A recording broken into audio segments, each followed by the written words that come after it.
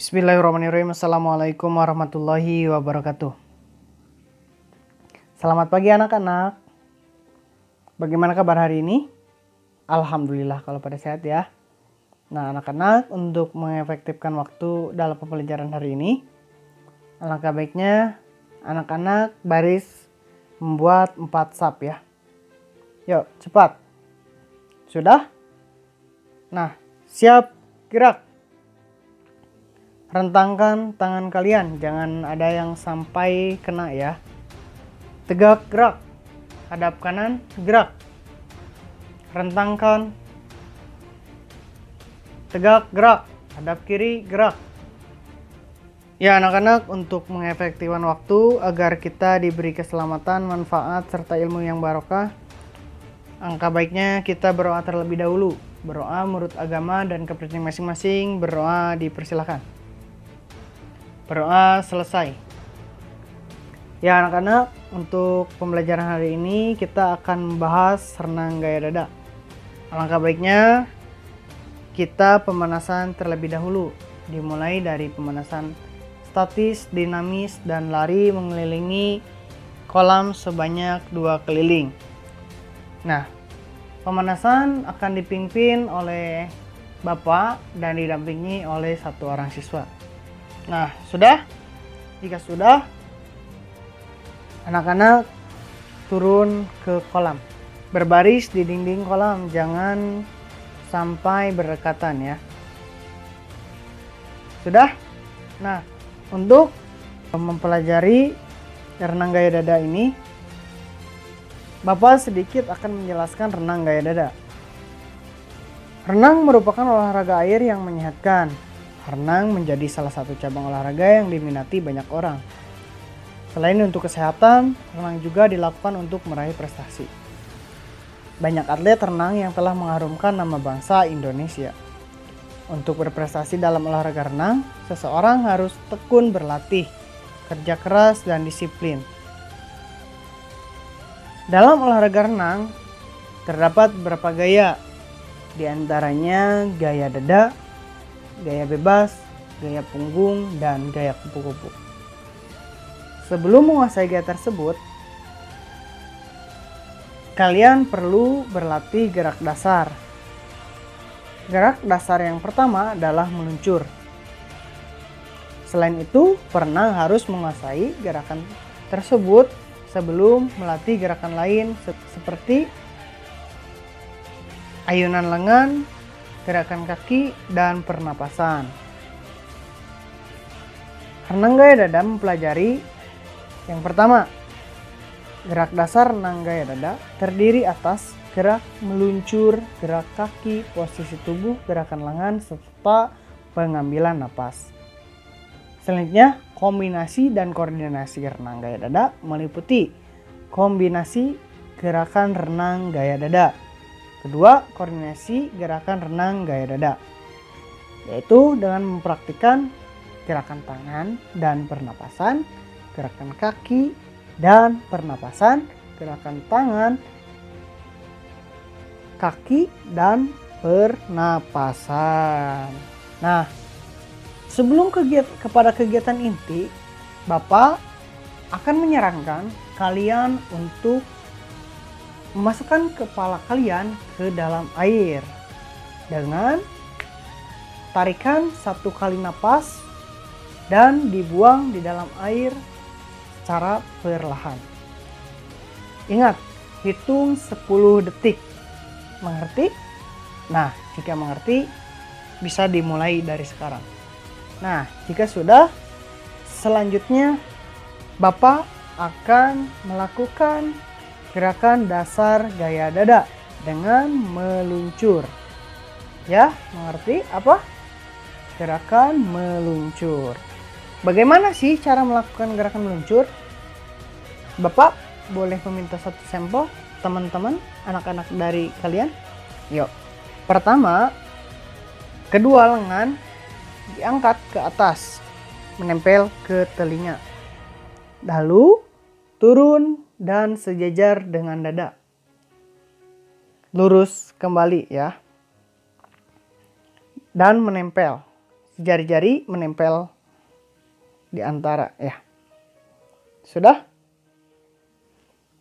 Lalu selanjutnya kaki kalian menempel di dinding. Salah satu, misalkan tumpuannya ada di kanan. Menempel salah satu ya. Selanjutnya, kepala kalian ketika akan meluncur, mata melihat ke lantai, ke dasar lantai. Bapak ingatkan, ketika mau meluncur, mata kalian diusahakan untuk terbuka. Ngerti? Nah, ketika sudah siap, lalu dorong dengan kedua kaki kalian. Bapak sarankan, ketika sudah mendorong, usahakan tubuh kalian jangan bergerak. Jadi, terus tubuh kalian ada di permukaan air. Ngerti? Ayo, silahkan sekarang praktik terlebih dahulu. Jika sudah mempraktikkan gerakan meluncur, gerakan kedua adalah gerakan kaki. Yang pertama, lurus tungkai dengan jari kaki merapat. Dengan posisi kaki lurus terlebih dahulu seperti gerakan meluncur. Kedua, menekuk ke belakang lalu dorong dengan telapak kaki kalian dengan melebar ke pinggir dan dorong ke belakang. Kenapa menggunakan telapak kaki? Agar dorongan kalian atau push kalian menjadi lebih cepat daripada menggunakan punggung kaki. Kalau punggung kaki capek iya, tetapi tidak ada dorongan. Bapak akan praktikkan terlebih dahulu dan diikuti oleh kalian ya. Mengerti? Gerakan kaki ini bisa mempelajari atau dibantu oleh papan renang atau bisa dibantu dengan teman kalian. Bagaimana sih dengan teman? Kalau dengan teman, tangan kalian dipegang atau kalian berpegangan kepada teman kalian. Atau bisa juga menempel ke dinding, lalu menggunakan cara berulang dorongan seperti itu ya. Tekuk lutut dan kaki, buka kaki dengan posisi tetap terbuka dan putar jari-jari kaki keluar. Nah, selanjutnya posisi tubuh. Dalam renang gaya dada, posisi tubuh juga berperan penting. Posisi tubuh yang benar memudahkan tubuh mengapung. Jika tubuh kalian kaku, maka kalian otomatis akan berat dan tenggelam, gitu ya. Yang selanjutnya, gerakan lengan.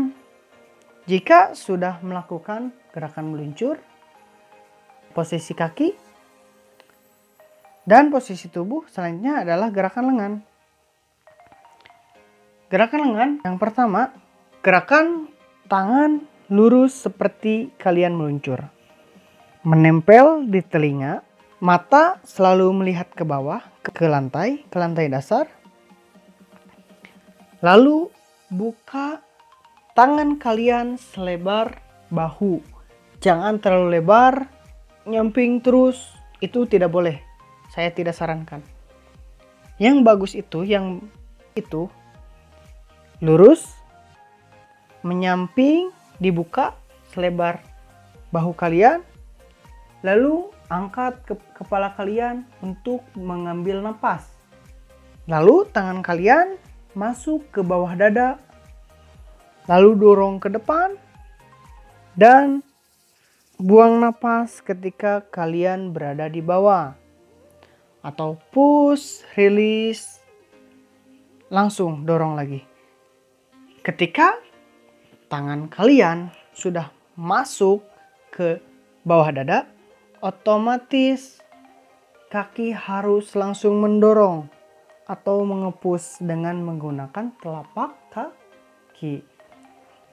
Meluncur seperti gerakan meluncur, tangannya menempel di telinga, buka selebar bahu. Ketika tangan kalian masih di bahu, otomatisasi kepala harus langsung mengambil napas. Ketika tangan berada di bawah dada kalian, kepala harus otomatis masuk ke air kembali, lalu membuang napas dan otomatisasi kaki harus langsung gerak. Bisa dipahami? Nah, selanjutnya pengambilan napas. Pengambilan napas tidak jauh beda seperti yang tadi Bapak jelaskan. Sekarang, mari kita praktikkan secara bersama-sama ya. Sudah? Nah, kedua gerakan kaki. Seperti yang sudah Bapak jelaskan dan praktikkan tadi. Luruskan tungkai dengan jari-jari kaki merapat. Selanjutnya, tekuk lutut dan kaki, buka kaki dengan posisi tetap tertekuk dan putar jari kaki keluar. Buka kedua kaki selebar mungkin dengan dorongan yang kuat dengan menggunakan telapak kaki. Yuk sambil dipraktikan ya. Bisa menggunakan papan yang sudah Bapak sediakan. Bisa juga dibantu oleh teman kalian. Atau bisa menempel ke dinding dengan terus mengulang-ulangi gerakan gaya dada. Selanjutnya, posisi tubuh harus selalu berada di permukaan air. Jangan sampai di bawah. Karena ketika tubuh kalian berada di bawah, otomatis akan berat, akan susah. Ya, usahakan di atas air. Selanjutnya, gerakan lengan. Kombinasi gerakan lengan yaitu buka tangan ke samping dengan posisi telapak tangan menghadap keluar dengan dibuka selebar bahu. Jangan terlalu lebar. Semakin lebar, gerakan kalian akan semakin berat. Tetapi kalau selebar bahu, gerakan kalian akan mudah dan seimbang. Selanjutnya adalah pernapasan. Pengambilan napas harus otomatisasi dengan gerakan tangan kalian. Otomatisasi pengambilan napas. Ketika tangan kalian udah masuk atau sejajar dengan bahu kalian, maka otomatisasi gerakan kepala harus langsung mengambil napas ke atas. Ketika push tangan sudah sejajar dengan telinga kembali, maka pernapasan kalian harus dibuang secara perlahan. Jangan disekalikan, jangan ditahan. Jika sudah dipraktikkan, ayo naik. Nah, jika tidak ada, akan Bapak tutup dengan berdoa secara bersama-sama agar diberi keselamatan, manfaat, serta diberi keselamatan di dalam perjalanan pulang. Berdoa menurut agama dan kepercayaan masing-masing, berdoa dipersilakan. Berdoa selesai, bubar jalan. Terima kasih ya. Assalamualaikum warahmatullahi wabarakatuh.